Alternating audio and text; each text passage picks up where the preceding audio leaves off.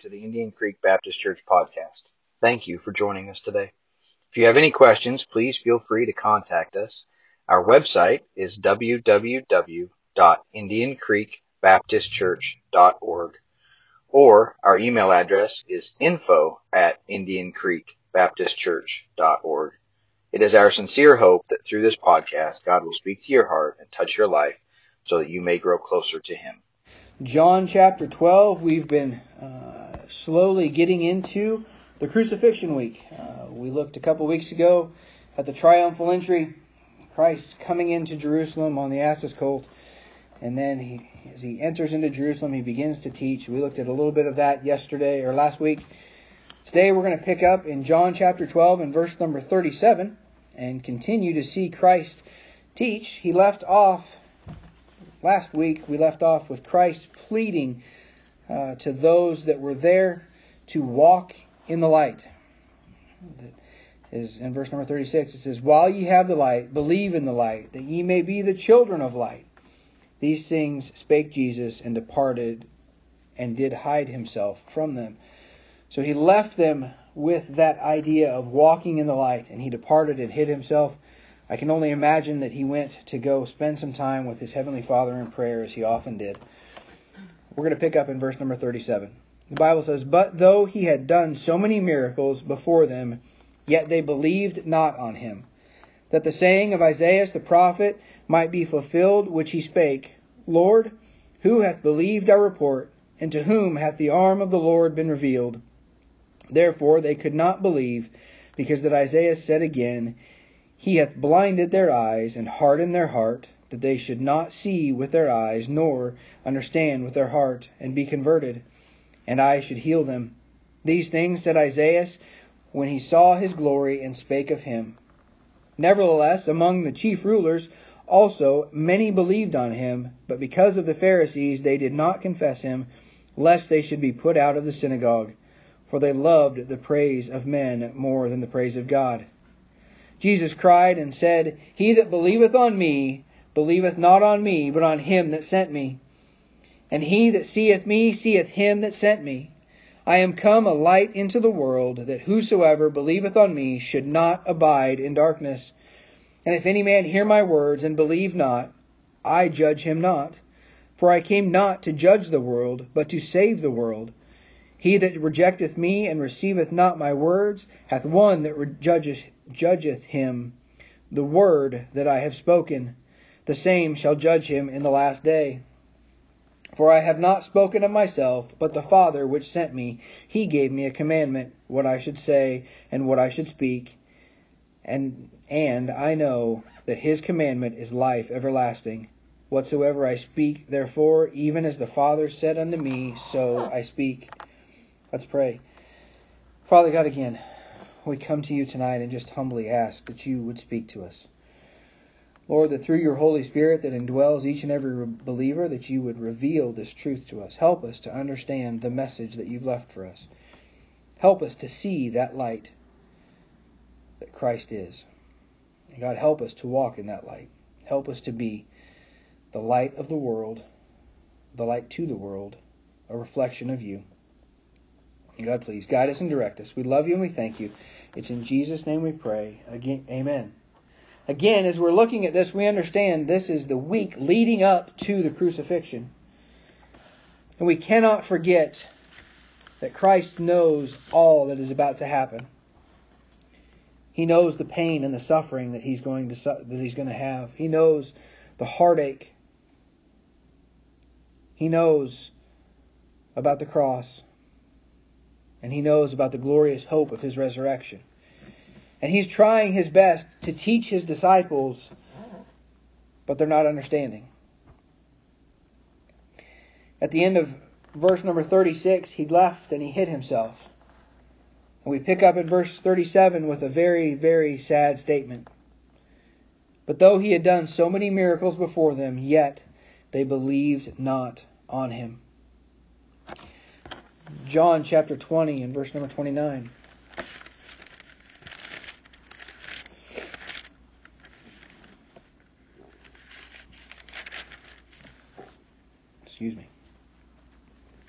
John chapter 20 and verse number 29, Jesus saith unto him, Thomas, because thou hast seen me, thou hast believed. Blessed are they that have not seen and yet have believed. This is doubting Thomas that didn't believe that Christ had returned and didn't believe that it was him until he could see the prints of the nails in his hand and thrust his hand into Christ's side. Also, don't ever forget that Christ, when he returned, after his resurrection, still had all the scars. His face was still so marred that those that knew him best, that walked with him for these 3.5 years, didn't recognize him. He still had the prints of the nails and the spot where the spear pierced his side. He had all of those things for us to understand his authority and his testimony. Many times in our lives, we try and hide those things of the past. We try and hide those things that have scarred us, that have hurt us. But they're all there for a reason. They're not to be hid. They're to be shared. We've gone through them because that's what God is using in us to prove who He is to the rest of the world. How about Romans 1 and verse number 20? Romans 1 and verse number 20 says, For the invisible things of Him from the creation of the world are clearly seen, being understood by the things that are made, even His eternal power and Godhead, so that they are without excuse. These people in verse number 37 had seen so many miracles. They had seen Christ do so many things. And yet they refused to believe on Him. For us in our lives, we can see God do so many things. I can look back from the time before I was born and I can see God moving in my life. I can see God moving, not always great, mighty, beautiful things, but God allowing things to take place to mold me and shape me, to bring me along, to make me the man that stands before you today. All of it was done for a purpose.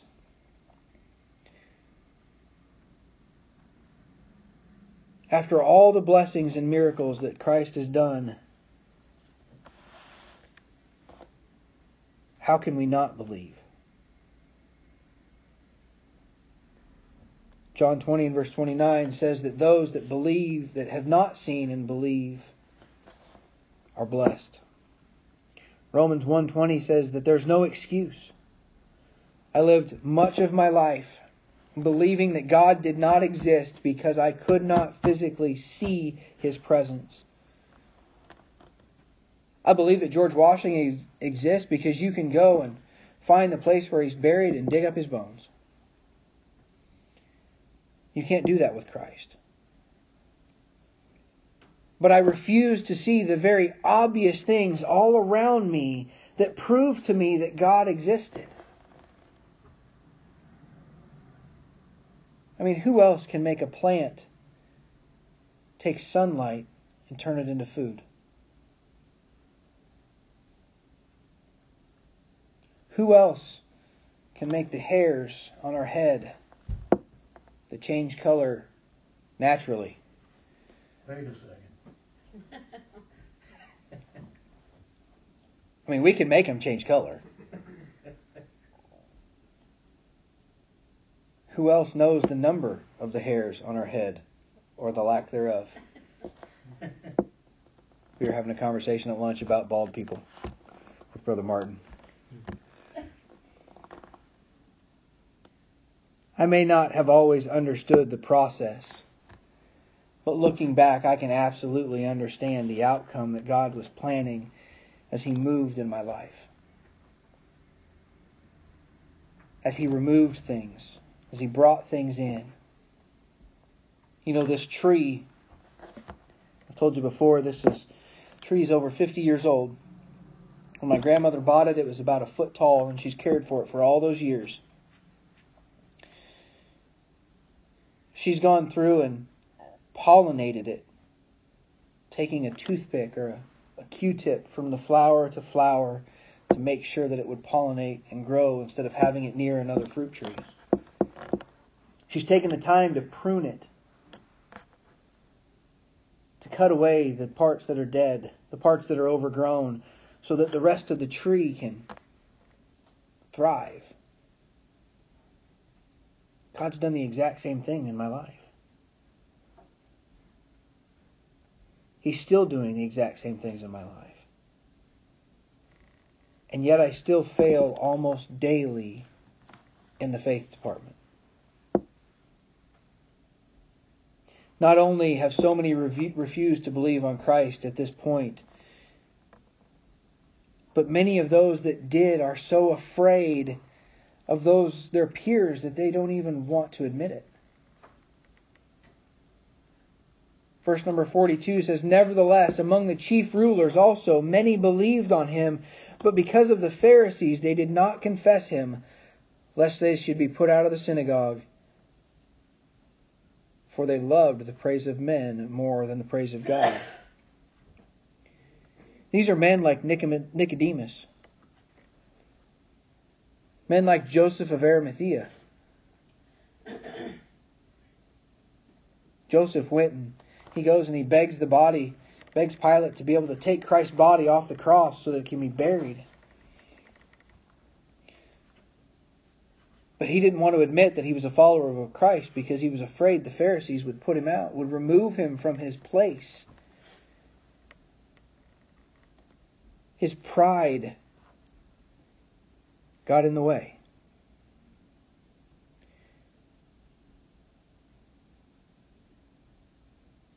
Now, don't get me wrong. I like being liked. I like it when people are glad to see me.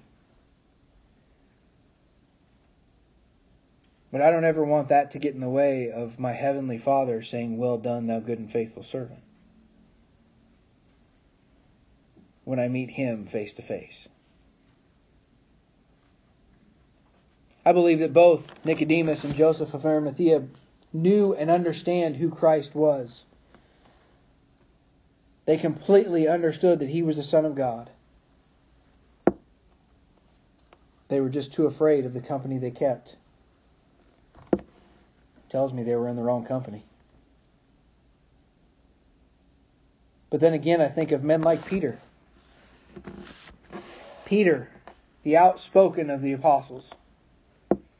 Peter, who in just a few chapters, a few verses, is going to pledge his undying allegiance to Christ and promise that wherever Christ goes, Peter will go there too. Peter, who in the Garden of Gethsemane is going to pull out his sword and cut off a man's ear the night that Christ is taken. Peter,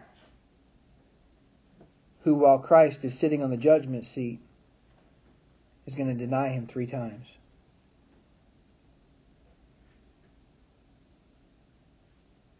And leave scared, not wanting anybody to know who He is.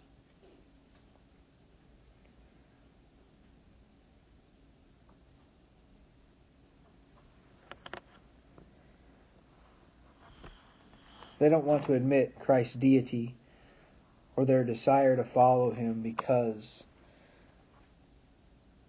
they're afraid of those around them. Pride is the original sin. Isaiah 14.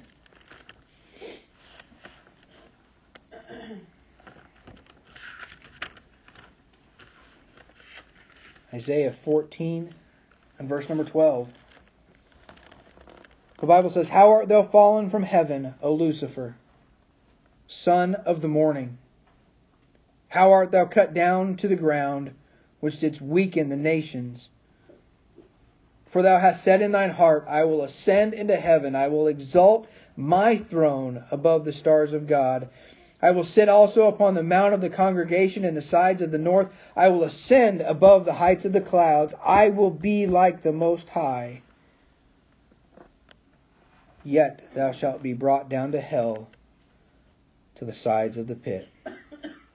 They that see thee shall narrowly look upon thee, and consider thee, saying, Is this the man that made the earth to tremble, that did shake kingdoms, that made the world as a wilderness, and destroyed the cities thereof, that opened not the house of his prisoners?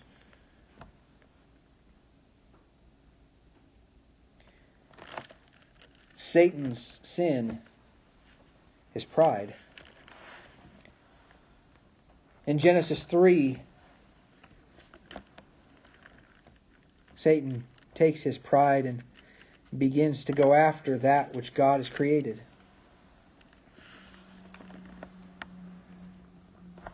Genesis 3 and verse number 1.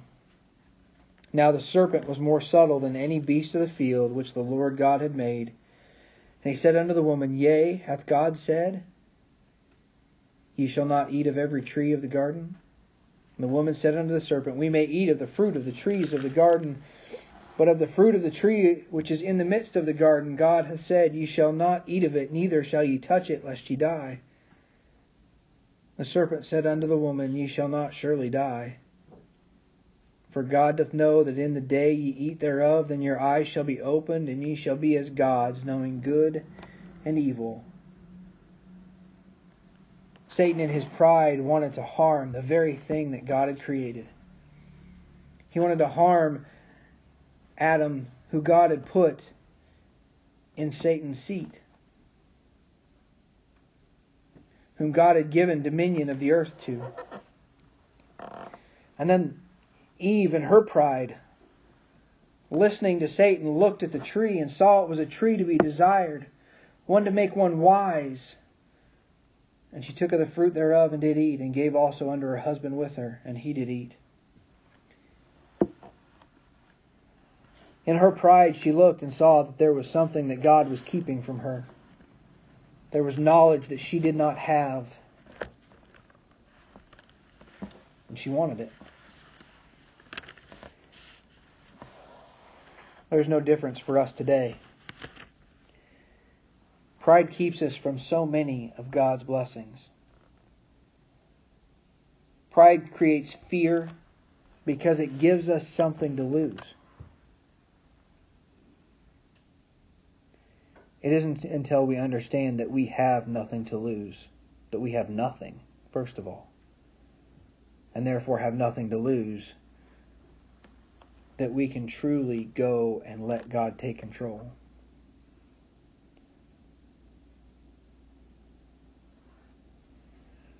Verse 44 starts out with a couple of very interesting words to me. Jesus cried. Now this isn't the Jesus wept of Lazarus' funeral. This isn't Jesus crying tears. This is Jesus crying out to those that are listening, begging, pleading that they would listen. This is a cry that's full of emotion for our Savior seeking to make a difference in someone's life. And His message is simple. Believe on me and you believe on my Father that sent me.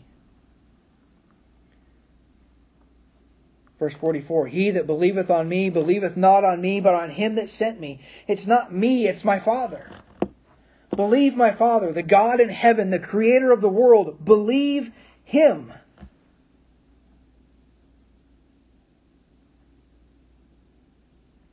You've seen me, you've seen the Father. In another portion of Scripture, Christ says those exact words to the disciples. They say, I believe it's Thomas, says, Lord, show us the Father. And He says, have I been with you so long? Philip. He says, you've seen me, you've seen the Father. I and my Father are one.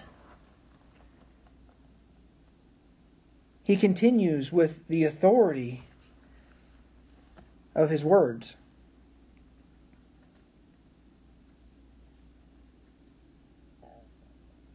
I am come a light into the world, that whosoever believeth on me should not abide in darkness. If any man hear my words and believe not, I judge him not. For I came not to judge the world, but to save the world. He that rejecteth me and receiveth not my words hath one that judgeth him. The word that I have spoken, the same shall judge him in the last day. For I have not spoken of myself, but the Father which sent me, he gave me a commandment, what I should say and what I should speak. And I know that his commandment is life everlasting. Whatsoever I speak thereof, even as the Father said unto me, so I speak.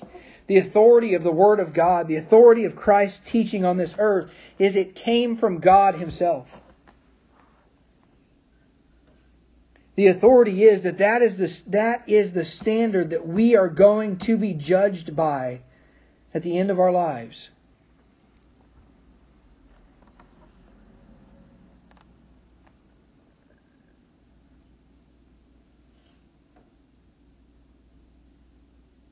The standard that we are held to.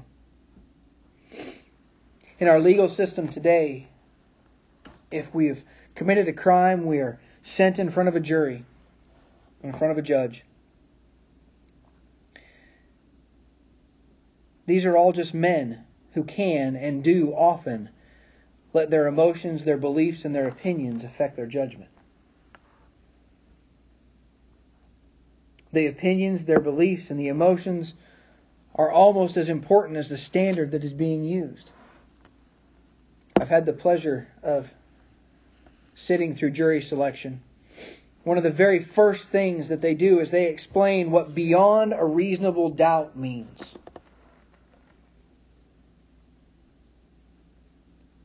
It means if you can't know in your heart, as a reasonable person, that this man is absolutely guilty, if you have any question in your mind, then the answer has to be not guilty. There's a standard. They then go on to define the crime that's been committed. They don't just tell you, yes, he went and shot somebody. I think one of the last, I didn't sit on a jury for this, but in dealing with some of the people from Missouri and a young man that we were dealing with who had been charged with second-degree murder.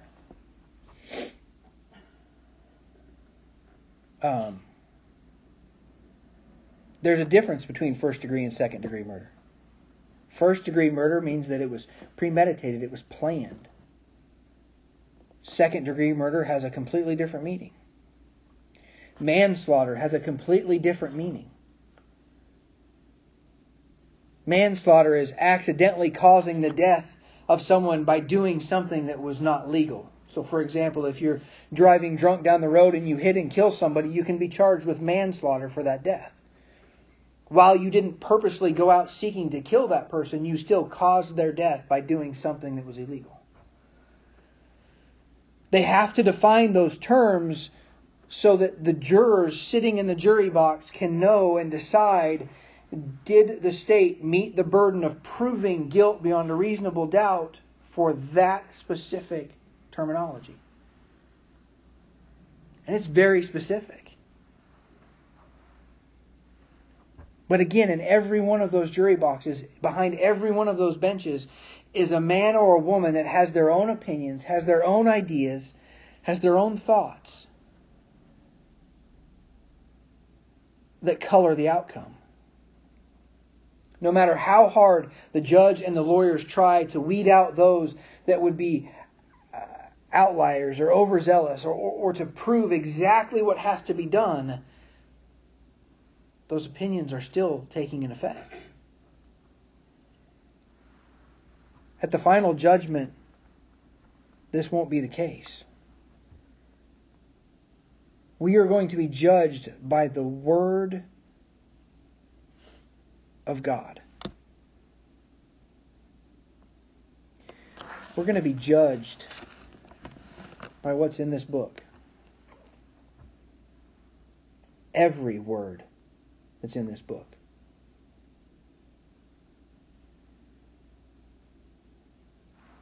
When Rachel and I first went to, one of the first times we went to Missouri to work on a project, we had a couple that wanted to have us over for dinner. They were a couple of towns away.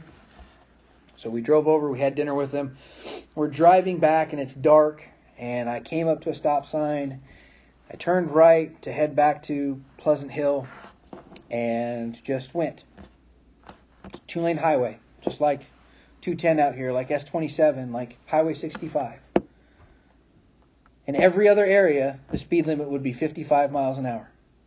Matter of fact, about 150 yards from where the police officer pulled me over, the speed limit turned to 55 miles an hour. But I was going that fast before it was supposed to be that speed. And as he came up and he knocked on the window, he noticed, of course, my truck has out-of-state plates. It's dark. The windows on my truck are tinted. He can't see inside the truck, so he begins to ask questions. Missouri is a constitutional carry state. Many people there still have a rifle hanging in the back window. So I made sure when he walked up, I rolled down the window. I told him very quickly that, yes, I had a firearm in the car. Told him where it was. We were of a good understanding on how things were going to proceed. And he said, "Do you know why I pulled you over?" And I said, "No, I honestly don't." He said, "You were going a little fast." I said, "Really, what's the speed limit right here?" Because I didn't know. I saw the stop sign. I'd only been on that road twice, once on the way there, so I have no idea what the speed limit sign is going the other way. And then when I pulled on from the stop sign, and I completely missed the speed limit sign on the side of the road right there just after the stop sign. He said, "The speed limit here is 35 miles per hour. I said, "Man, I would think this would be 55. He said, "It is, right up there at the top of that hill." Huh. So he asked some more questions. Thankfully, he just gave me a warning. He didn't give me a ticket. But he had every right to, because my ignorance is no excuse for breaking that law.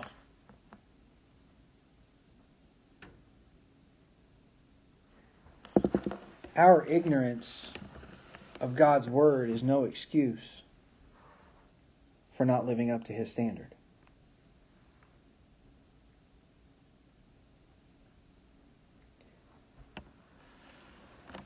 The only thing that will matter for all of eternity is the standard of the Word of God, the words that Jesus spoke.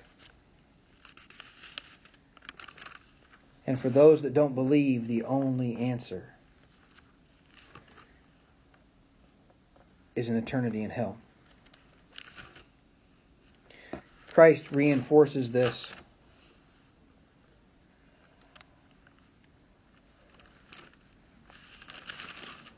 for us.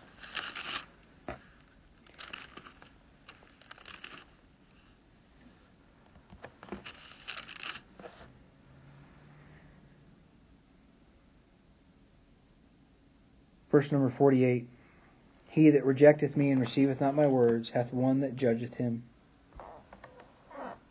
The word that I have spoken, the same shall judge him in the last day.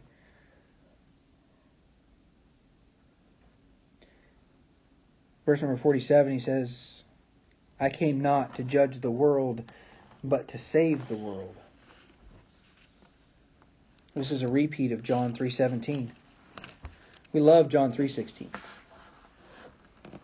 John 3:16 says, For God so loved the world that he gave his only begotten Son, that whosoever believeth on him should not perish, but have everlasting life. But we often forget about John 3:17. For God sent not his Son into the world to condemn the world, but that the world through him might be saved. Christ's entire purpose on this earth was to seek and save the lost. His entire purpose was coming to save the world. This is why the Jews have missed him as the Messiah. They only understood that the Messiah's purpose was to come and to turn the kingdom back to God.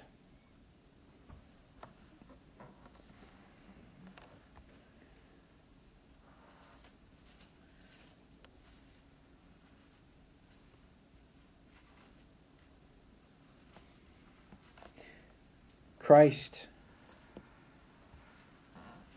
is the Savior. Verse number 50, he says, and I know that his commandment is life everlasting. Whatsoever I speak, therefore, even as the Father said unto me, so I speak. Christ is showing here his complete obedience to God. Remember, Christ knows exactly what's happening at the end of this week. He knows about the beating, the scourging, the crown of thorns being jammed to his head. He knows the soldiers are going to spit on him. They're going to grab handfuls of his beard and rip it out, taking pieces of his face with it. He knows the pain and the sorrow that's to come. He knows that all the sins of the world are going to be placed on his body. And he's going to pay for them. We talked this morning again about Psalm 23. This is a perfect picture of that.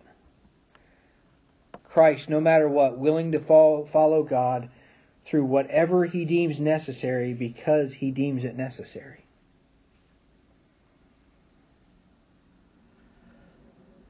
This is the spirit of the sheep in Psalm 23 that follow the shepherd into the green pastures and lay down beside the still waters and follow him through the valley of the shadow of death and sit down at the table in the middle of their enemies.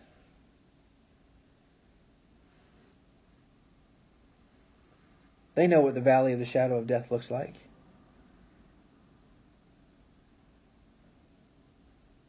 They know that their enemies are there, and they follow anyway.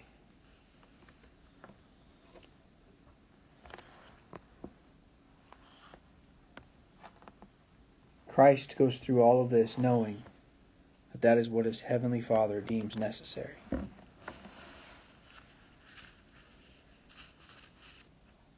If we don't have that assurance, if we don't have that satisfaction in our life of knowing exactly that we are in the right place, that we are following God and exactly where he wants us to be, our life is pretty miserable. In front of my Bible, I just have a note that says, be sure that God has placed your footsteps on the path. Because when the times are tough and the hill is steep, only God knows where the firm foundation is. And only his will matters anyway.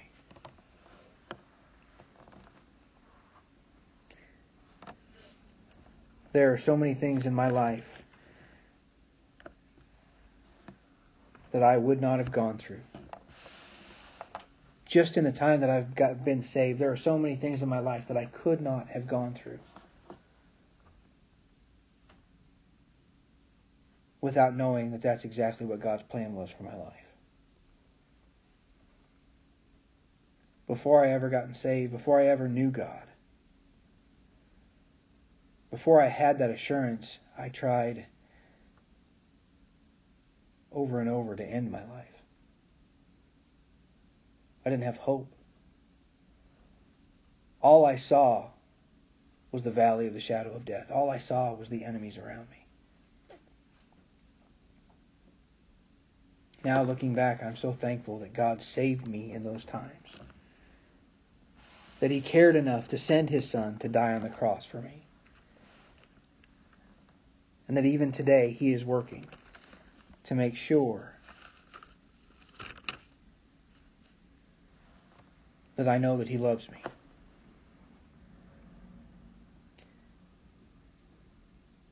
The Word of God is the standard that we will be judged by. We need to know it. We need to walk in the light.